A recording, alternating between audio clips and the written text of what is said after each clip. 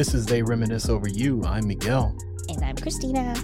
And today, we're going to talk about someone whose first TV appearance was on Amateur Night at the Apollo Theater in 1988, when she was just 13 years old. And you know the Apollo crowd is known for being ruthless, right? Very. And her being 13 made no difference. She was almost immediately booed. But she was, or at least she appeared unfazed. She kept singing her song, and she eventually won over the crowd.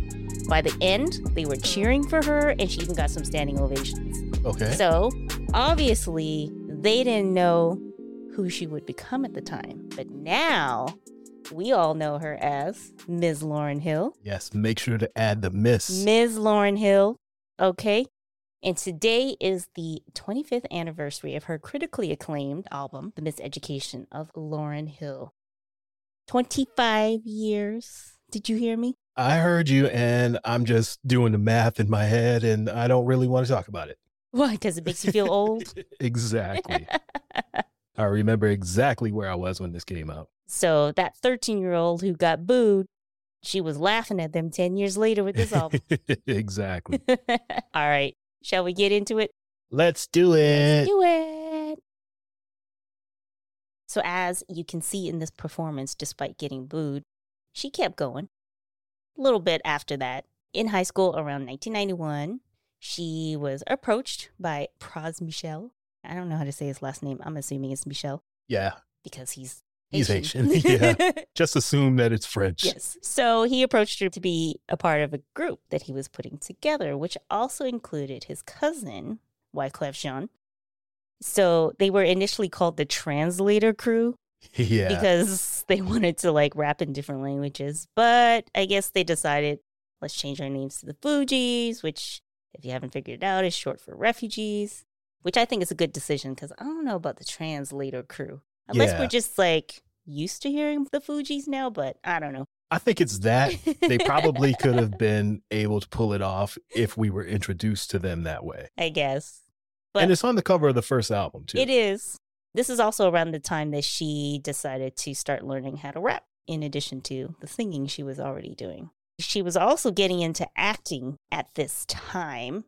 I remember seeing her in Sister Act 2, but she did a couple things before that. Did you know that MC Lyte had an off-Broadway show that was a hip-hop take on Shakespeare's Twelfth Night? I did not know that. And Lauryn was in that. And I would like to see it. I was trying to find some information on it, and there wasn't much, but I think I'm going to try to do a deeper dive because I want to see something about it. Yeah. Even if it's just a little clip or whatever. But I guess her and MC Lyte had formed some kind of relationship because prior to that, she was also in MC Lyte's video for Poor Georgie, which I didn't know until today.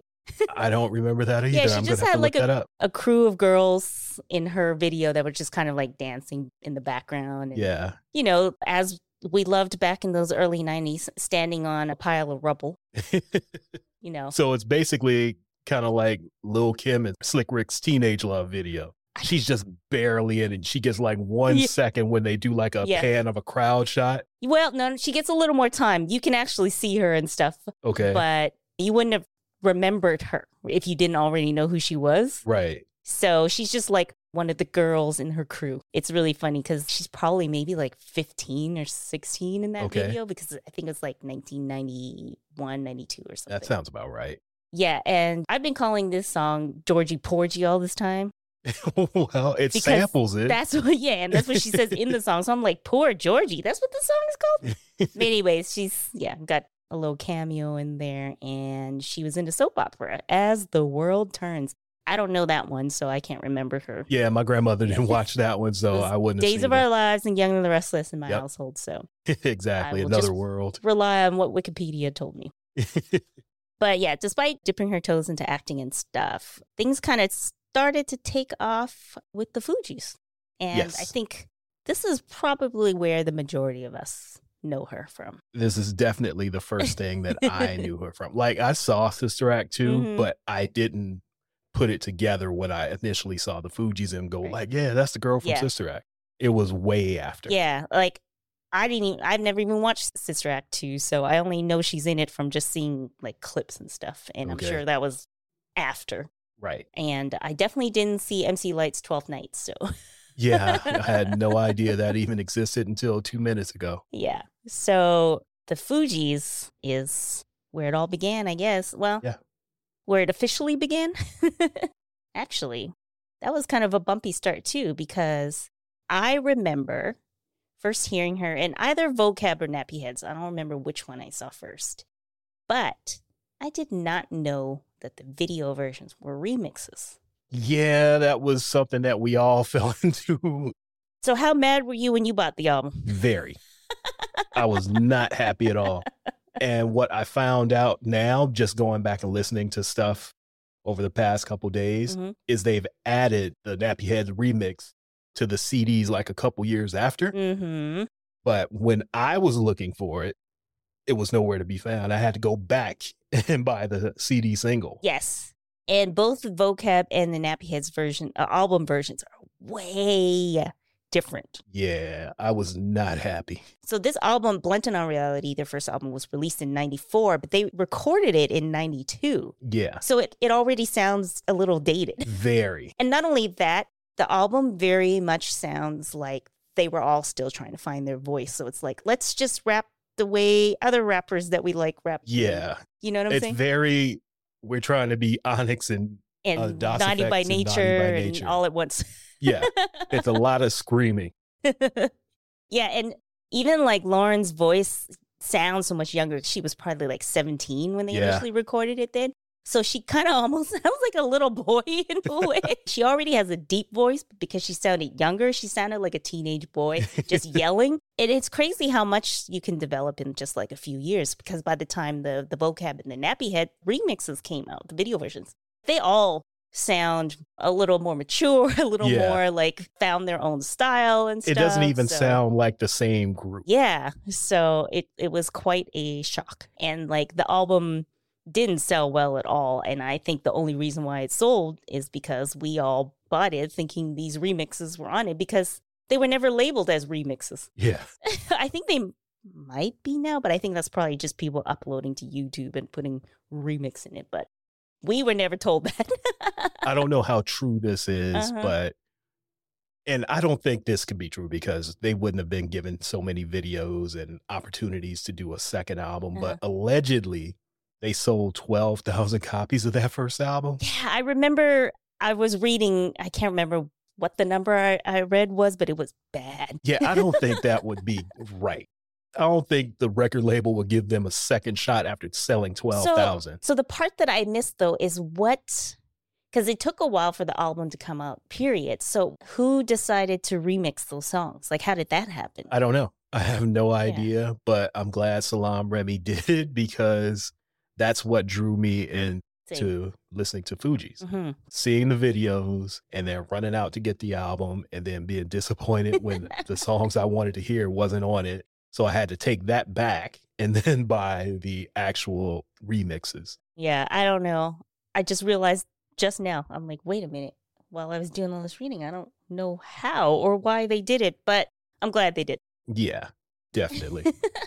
Because, that first album, it was not very good. It was very, let's call it experimental, or a learning. There was a learning curve. Yeah, it was them learning how to be artists. Yeah. But we could see the progression from the album to those remixes, which was pretty big. So I'd say that's pretty good to actually improve that much in a fairly short amount of time. And then for them to make an even bigger jump from those two remixes to the Score album. Yes. It's like night and day. It was a completely different group by the time they came back with Fujila. Right, because the Score, they sound seasoned. Yeah. I watched an interview with Wyclef a couple days ago, and he was just saying that they were touring in between recording the Score and the end of the last album. So they were gaining experience in how to actually be artists. So by the time it came to recording the second album, they knew exactly what they needed to do. Okay. So they go into the studio. They're like, this is what we need to do. We're going to build around this remix that we had with Salam Remy. And that was the basis of the album. Now, did you know this? The beat for Fujila was for Fat Joe. I did not know that. Yes, Salaam Remi said that he made it for Fat Joe. He came to him saying, I need one of those vocab beats. I need one of those nappy head beats. Make that for me. Uh-huh. He made it, and Joe was like, I don't like it. Fine then.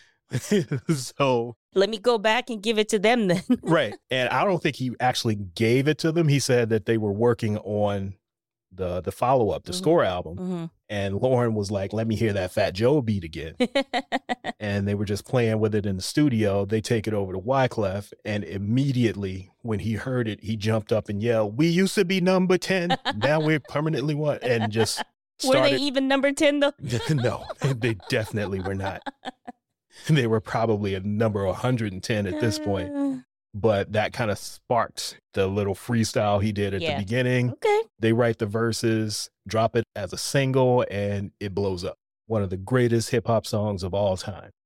And it sounded really different. Yeah, and it came off perfectly because they had all improved, even though Pras isn't the best rapper in the world. He fits with the two of them. Like Wyclef's not the best rapper in the world, but he's very animated. He has personality. Yeah. That's exactly what it is. And then, of course, Lauryn being who she is, it's funny to think that she wasn't originally a rapper because she's so damn good at it. Yeah. And her voice is so unique. Yeah. There's a lot of sing-songy rappers now, and there were other rappers who would sing and rap too, but like she would sing and she would rap. Yeah. You know, and it was different. It's almost unfair for somebody to be able to do that so well at the same time. Usually you have a singing rapper or a rapping singer and they're kind of lower in one area, and she's pretty equal in both. And not only that, she would like switch back and forth seamlessly on the same song. I'm getting ahead of myself, but like on the Miseducation, she sings her own hooks. Yeah. It's Lauryn Hill featuring Lauryn Hill. Yeah. So back to the Fugees. I mean, despite Wyclef's personality being so big, he didn't overshadow her because she was so big and different in her own way. Yeah, it was obvious that she's the best singer, the best rapper, and most likely the best writer in the group. Yeah, and I just sort of realized this, which I'll talk about more once we get to the Miseducation. But I think for me and probably a lot of people, Killing Me Softly is one of the highlights of this album. Right. Even though I always think of her as a rapper first, but Killing Me Softly is just her singing. Yeah. But it still had a very hip-hop sound to it. Yeah, the production is very hip-hop. But she's just singing over hip-hop type samples. Yeah. And it's not even like, for example, Mary J. Blige, she's an R&B soul singer with hip-hop swagger, but she still feels like R&B. Whereas Lauryn Hill, even when she's singing, it feels like hip-hop. Yeah. Everything she does, you still feel that it's hip-hop. Yeah. So, like, she can sing her butt off, and I still don't think of her as an R&B act. Exactly. And at this point, she's far and away the best female rapper. And arguably, I'm going to say top 5, male or female. Some people may disagree with that. I'm going to say she's top 5 at this point. Right. In 1996, 97. Okay.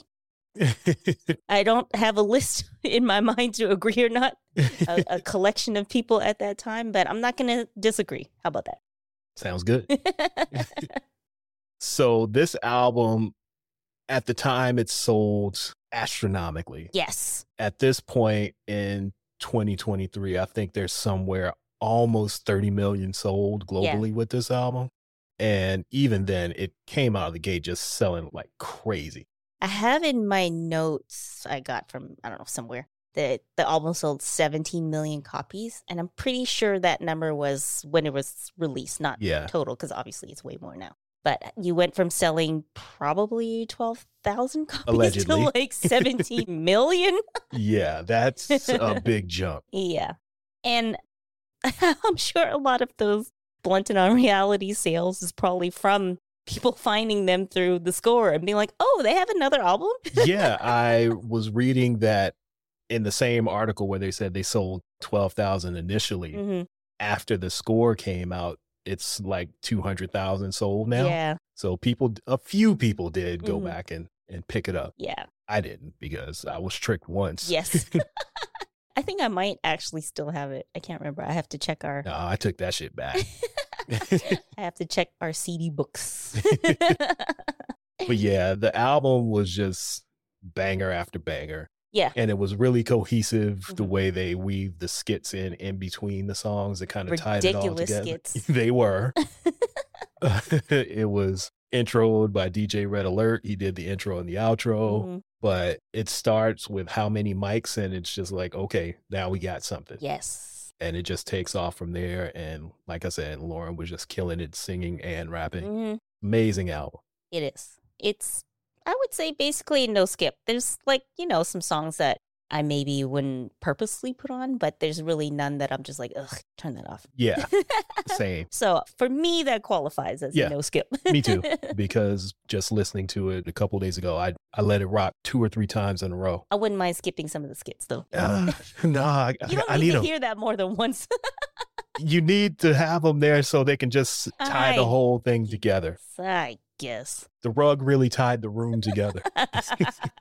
And those are the skits. But I guess also, though, you tend to like a little more like goofy, over the top stuff in rap. Yeah. Like Redman and Busta Rhymes. And it's a lot of that. But the war in the town, the beast is loose, and the caw-caw. It's a lot of antics. Yeah. It worked, though. So coming off of that, she was in demand.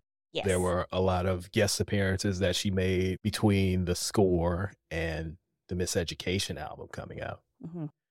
Any of those you really were a fan of? Yeah, pretty much everything. Like, she was on If I Ruled the World with Nas, which I'm sure our audience knows, so I'm not telling y'all anything you don't know already. But I think that her and Nas together is like a classic pair. Yeah. The way Mary and Method Man, Nas and Lauryn. That's just like perfect. Which was evidenced by them performing it at the Hip Hop 50 the other night. They know everybody wants to see that. Exactly. I was also a huge fan of Common at the time too. So she was on Retrospect for Life. So as we see with If I Ruled the World, she can do sort of these more like up-tempo stuff, but she's also great for really moody songs. Yeah. So her singing on this song was just like a perfect match as well, because it's kind of like an introspective song. It's a little moody.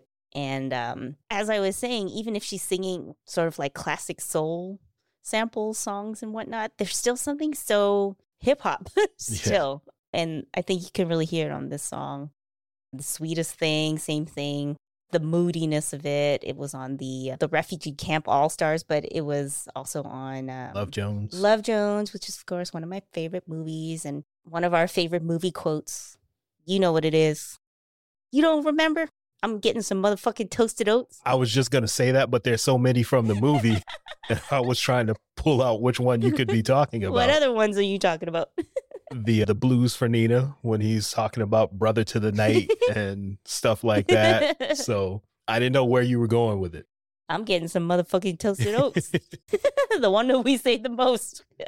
Well, like I said, Brother to the Night. I didn't know where you were going. All right. Yeah, so her voice, again, as I was just saying, it's perfect for the moodiness of that soundtrack.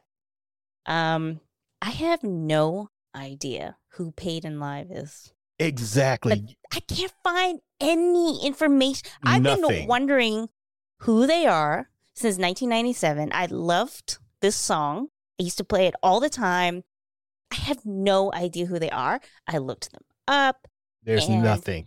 I mean, even in the song, she says, I'm going to need to know a little more about yourself and your family. Who's paid and who's live? Please tell me who's paid and who's live. If the streets know, let us know. I don't know what they look like. Who are these niggas? That's all I want to know is who are these niggas? Because how do you get a Lauryn Hill feature in 1997 and no one knows who you are? Don't know what they look like. I don't know if they're still alive. I don't know if they're like her friends. Like, who are they? I don't know. So, okay. If you don't know what we're talking about, or you do and you just want to hear the song again, on streaming services, there's like an 8-minute Oons Oons remix of this. Really? Yeah, that's the only. If you look up Paid in Live, the only All My Time version you can see is this Oons Oons mix. But there's some dude named J. Period. I'm thinking he's like a DJ or something. Yeah, he's a DJ. Right? Okay. He has a Best of Lauryn Hill compilation where you can find it on there. But if you search Paid in Live, you're not going to find it. You have to search for J period. And it's the Best of Lauryn Hill Volume 2, or you could just find it on YouTube. But I actually have the singles, so one of these days, I'm going to have to rip our CDs, or at least the ones that are like not available on. And what's funny is I know exactly where that one is, so we don't have to look for it. Okay. Yeah, so I'm with Lauryn. Like, who's paid and who's live? I don't know. I can't answer it. Where you live and where do you drive? Oh, man.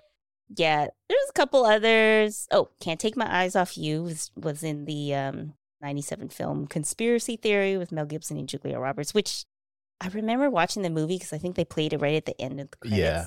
And it was just like, this doesn't fit the movie. At all. But I love this song. That's how hot she was. Yeah. That she could be on the soundtrack of a movie like this.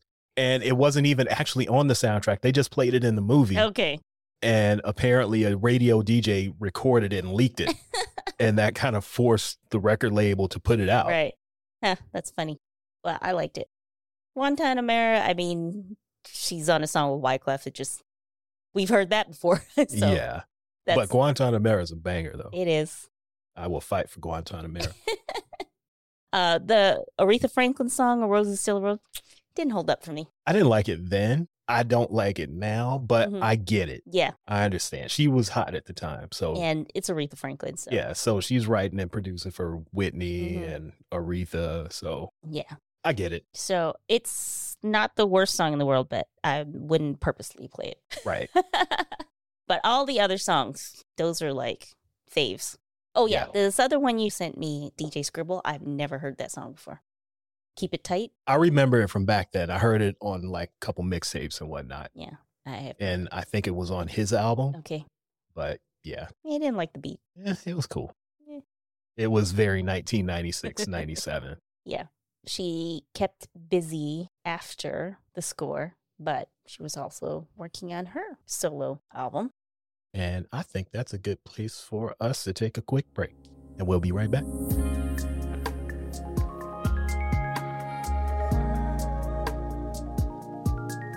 And we are back, and now we're going to talk about the reason that we're here. The Miseducation of Lauryn Hill, her first solo album that came out on this date, August 25th, 1998. I don't believe that that's 25 years ago. I don't believe the math. Like, this is some Jacobian math. Like, that's 10 years ago. When you said it, I was counting on my fingers and toes, and it's been 25 years, unfortunately. I refuse. There's no way that this album is an adult.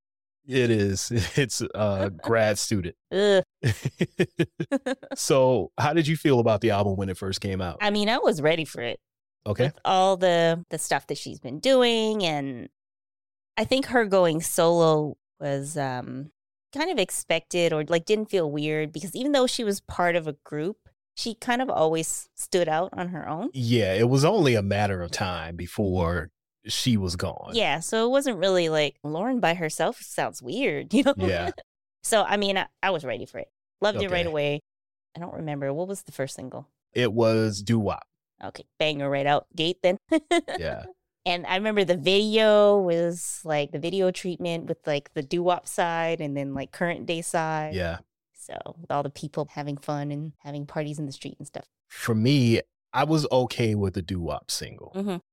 It wasn't the greatest to me, and I was kind of disappointed with it because it wasn't what I was expecting. Right. Like, I wasn't expecting the singing and the doo-wop style. I was expecting more of the score and the stuff she had done in between. So when I heard this, I'm like, all right, this is okay. Hopefully the album will be better. And I get the album. Lost Ones. And it opens with Lost Ones. Yep. And I'm rubbing my hands together like Birdman.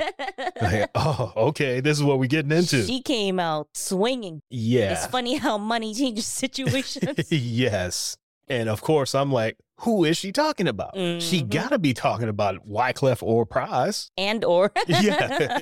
Or both of them. Yep. So I just remember running that back a couple times before I even got to the next song. Yeah. And then X Factor comes in and I'm like, wait a minute, what are we doing here? She still hit you with the, it could all be so simple, man. Yeah, like the production was cool, but I'm like, okay, where is this going? Right. And don't forget about all the skits in between talking about love. Yeah. So I'm like, all right, what's going on here? Mm-hmm. It's like, we just had Lost Ones, and I've heard the doo-wop single, but we're getting X Factor. She punched you in the face, and then she picked you up and gave you a hug. Yeah, just rubbed me on top of the head afterwards. So to open the album with Lost Ones, X Factor, and To Zion, I was confused as shit. I didn't know what I was listening to at this point. Mm-hmm. I was still intrigued by it, but it wasn't what I was expecting, if that makes sense. Yeah, I think so. Like, even though we had some singing and whatnot from her before, it wasn't quite like X Factor and To Zion. Yeah, because the singing that she was doing before, it was covers. Yeah. And it wasn't really like personal. Right. It just kind of fit in with what Fugees was doing. Yeah, like this sounds like she's lived some life. Yeah. Yeah, there's a lot going on in this song, and it's painful. It's hard to listen to, but yet it's a beautiful song at the same time. Yeah, like you could tell in X Factor she's going through it. Yeah. So it's a weird listen. It's a beautiful song sonically, but it's you're like, hard gut listen. wrench. Yeah. Somebody just kicked me in my stomach. Right. And then To Zion, it's like, I was, I don't know, like 20 or something at the time, whatever year this was, 19, something like that. Obviously did not have any children because we still don't have children. Right. But she's just singing about this child, and you're like, I don't get it, but I get it. Yeah. Because she's able to convey the emotion. I'm sure if I had a child, I would feel even more deeply about it. But it's like, I don't personally attach myself to it, but I can feel what she's saying. Right. And it kind of has a dual meaning because it's kind of biblical as well, because she could be singing about going to Zion. Right. Which is the way I originally took it until I went back and listened to it. I was like, no, she's singing about a kid here and not like a pilgrimage going to Zion. Well, she said some lines about people telling her to be smart. Right. Blah, blah, blah, and touching her stomach and all that stuff. Yeah, but I was still thinking it's just metaphors. Did we even know she was pregnant at the time? No, exactly. You know That's how, why. Like, we just don't know things for a while. Yeah, this was 97. We weren't seeing people on like, Instagram every day. Internet was available, but not the way it is now. Yeah, so we didn't know. How was I supposed to know she was actually I can't with remember child? If I knew or not. I didn't. I had no idea. I do not remember. So yeah, that first run of the first 5 songs are just great. That's probably the best stretch of music that Lauryn Hill has ever made. Outside of Fujila. But 1 through 5, those are great. Are you counting the intro? Because that's number 1. Yes. Okay. Yes, I am. Okay. I'm counting the intro. All right. Yeah, after that thing, there's a couple songs that I'm not as in love with, but they're not bad. Like Superstar, Final Hour, When It Hurts So Bad. They don't hit me quite as hard as the previous ones. I used to love him, so I mean, this is a fitting one for Mary J to be on because, of course, you know, man troubles, right? Which is basically what this entire album is. This album is heartbreak, it's anger. Yeah, but there's also some joy. There's a little bit of joy, and it dips into some respectability politics a little bit too, which I had an issue with at the time. I didn't, but and even today, it's like maybe you should have left that one alone. Glass houses. Yeah, I didn't really notice that at the time, but upon further reflection, but it was okay. It didn't bother me enough to not listen to it, but it just made me raise an eyebrow a little bit, like you saying that? All right, but I liked it all though. It was a good album to me. Yeah, there's a couple more songs: "Forgiven Father," "Every Ghetto, Every City." Not my favorites, but fine.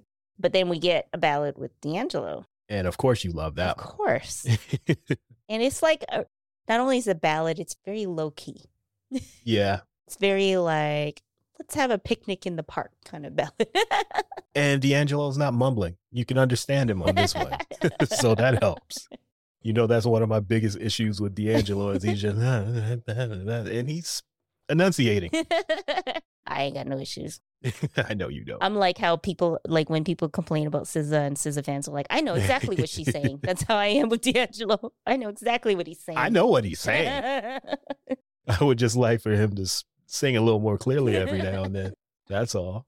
And just when she slows it down with D'Angelo, and then here we go with Everything Is Everything. Yeah, I like that one. That's another one of my favorites on this album. Yeah, I think Everything Is Everything and Lost Ones shows what we were probably expecting from her, coming out of what we were hearing from what she was like with the Fugees.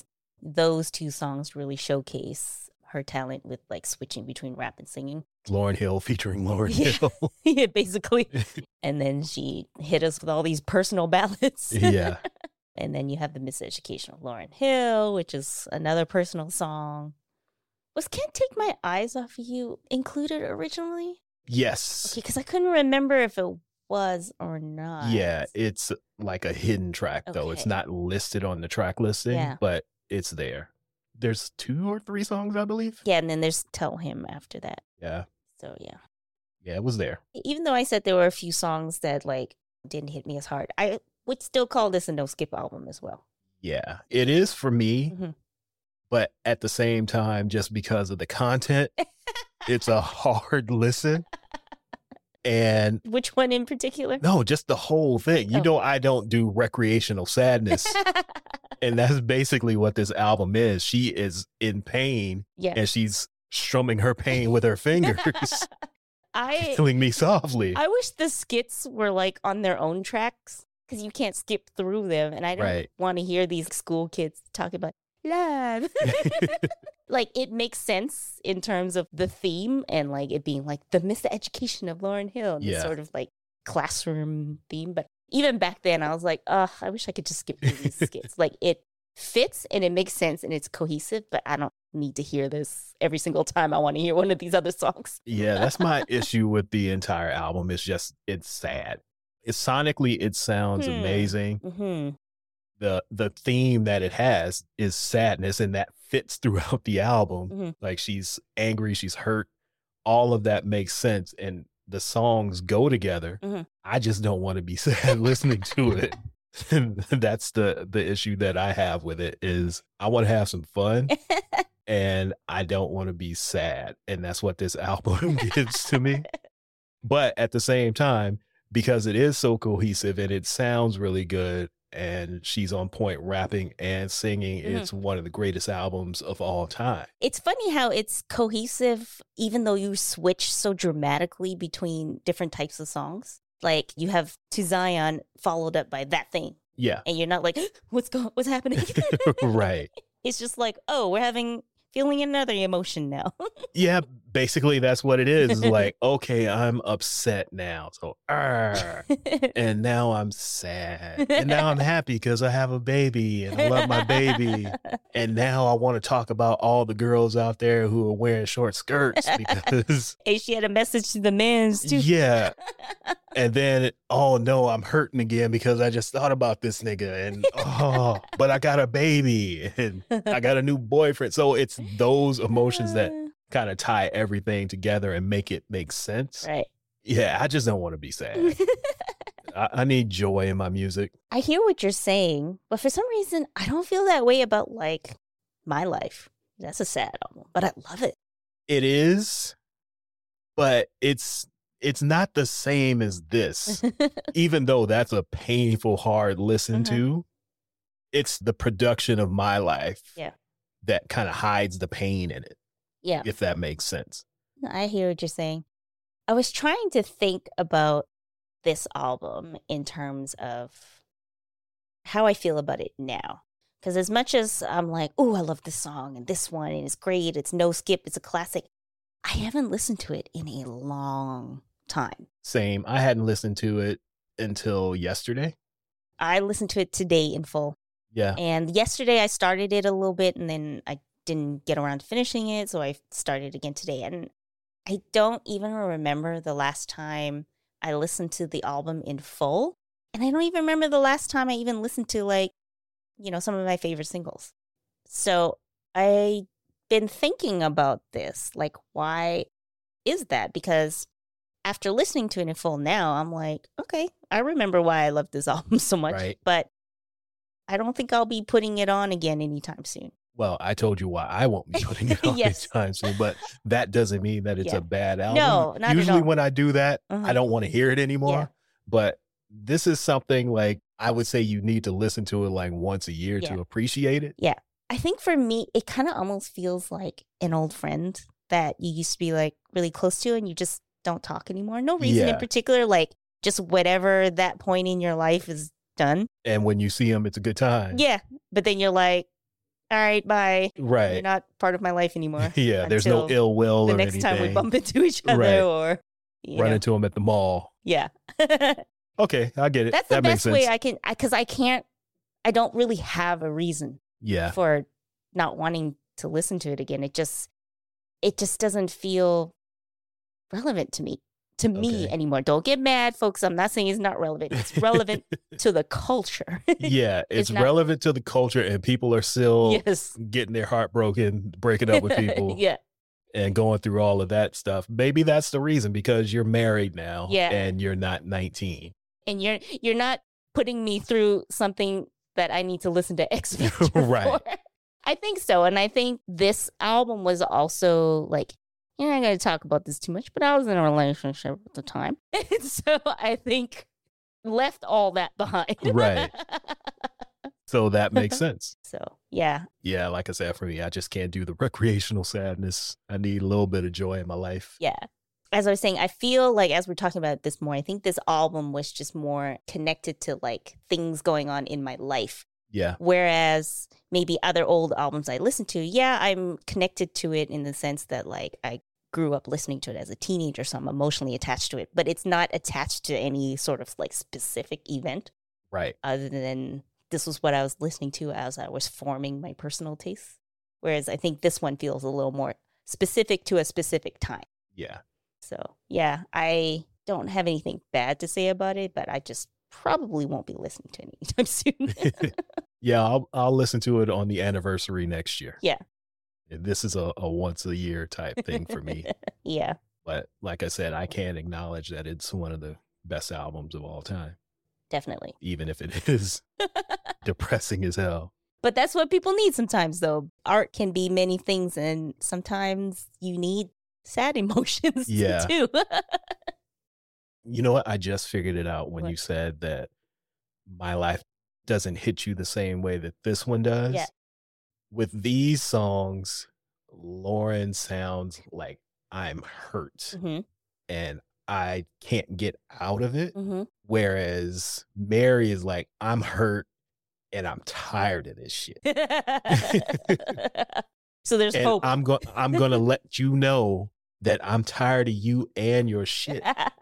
Whereas Lauryn's hurt is more like, you really ruined my life.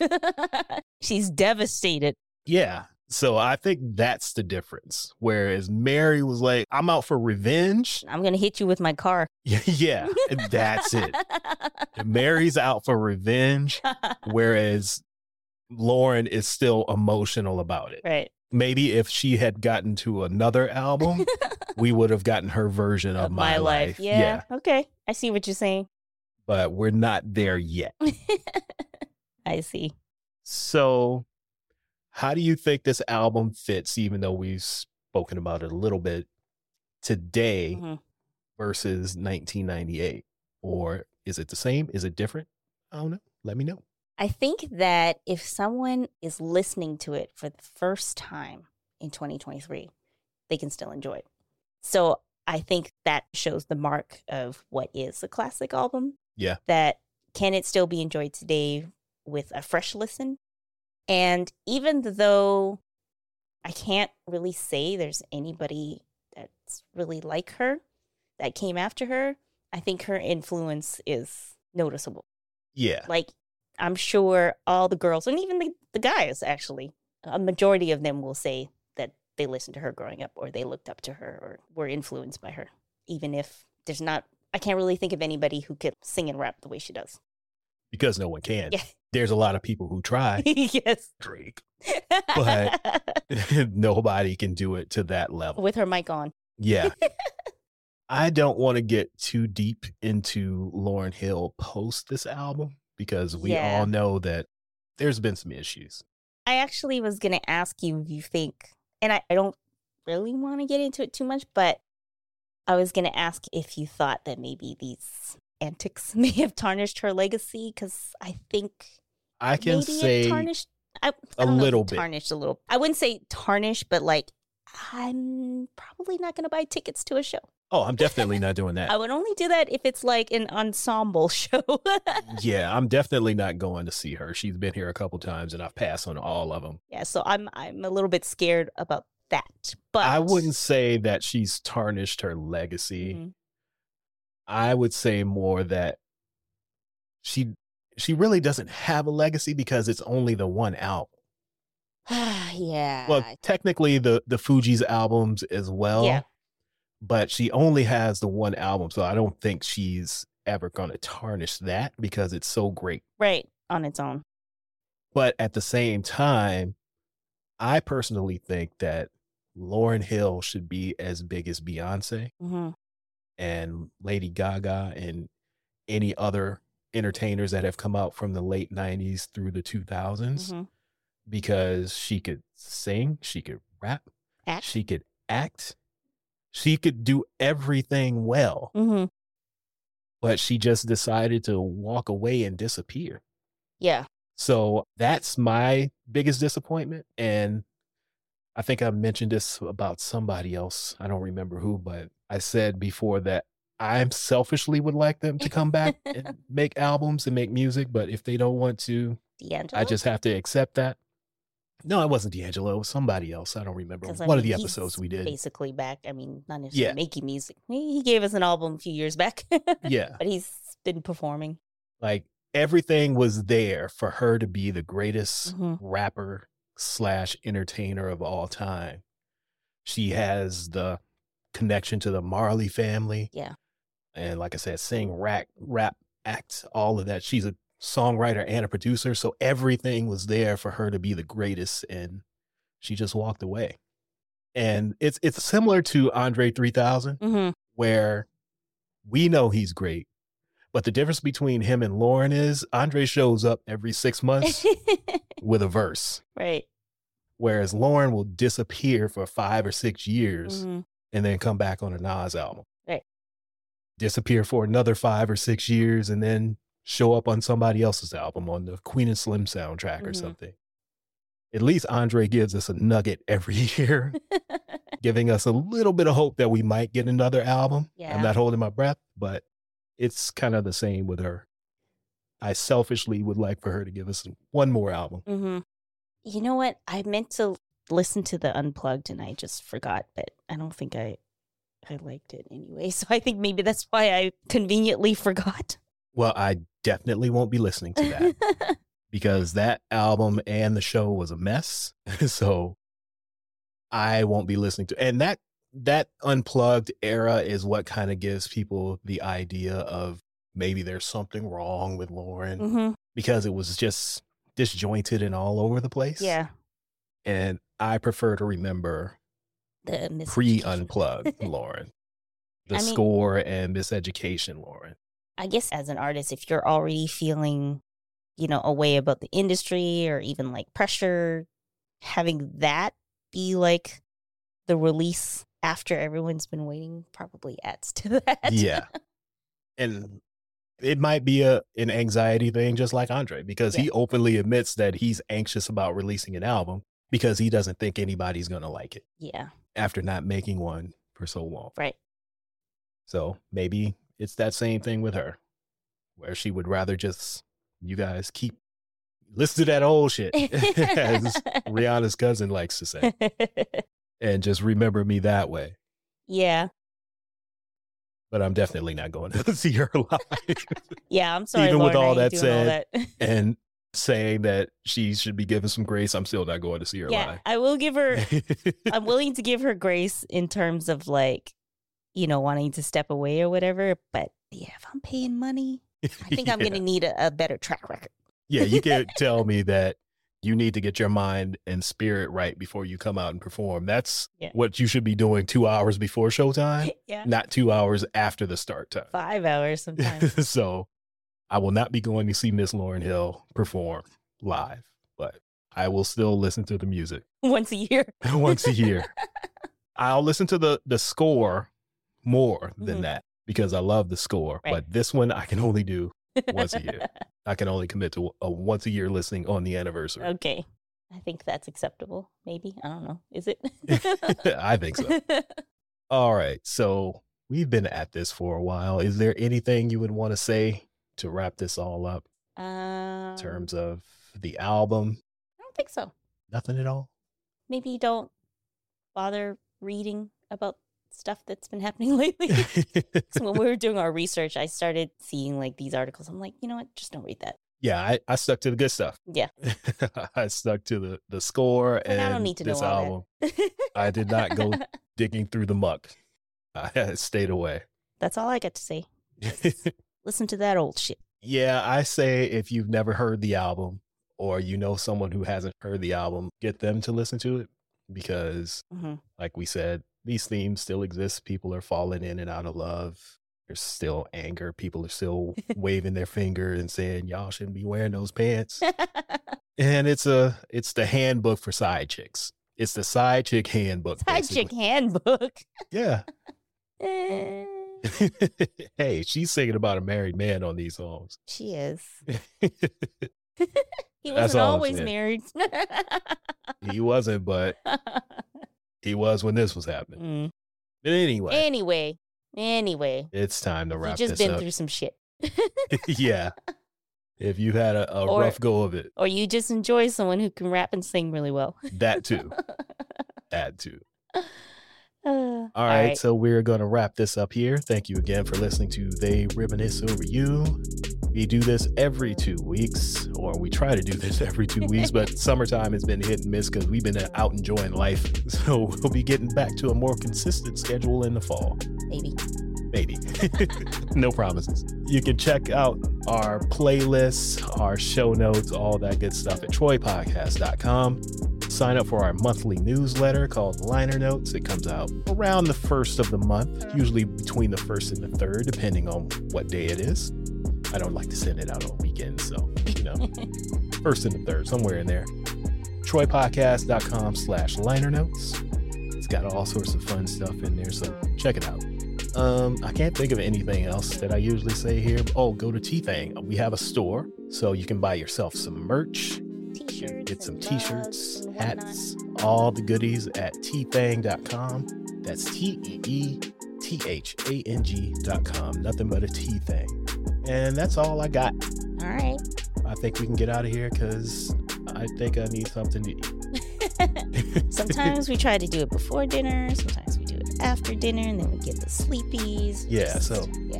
Maybe we should record while we have dinner. No, then we'd have those mouth smack. Ugh. I hate mouth smacking noises. Yeah. That's all. And we'll be back in your ear holes in 2 weeks.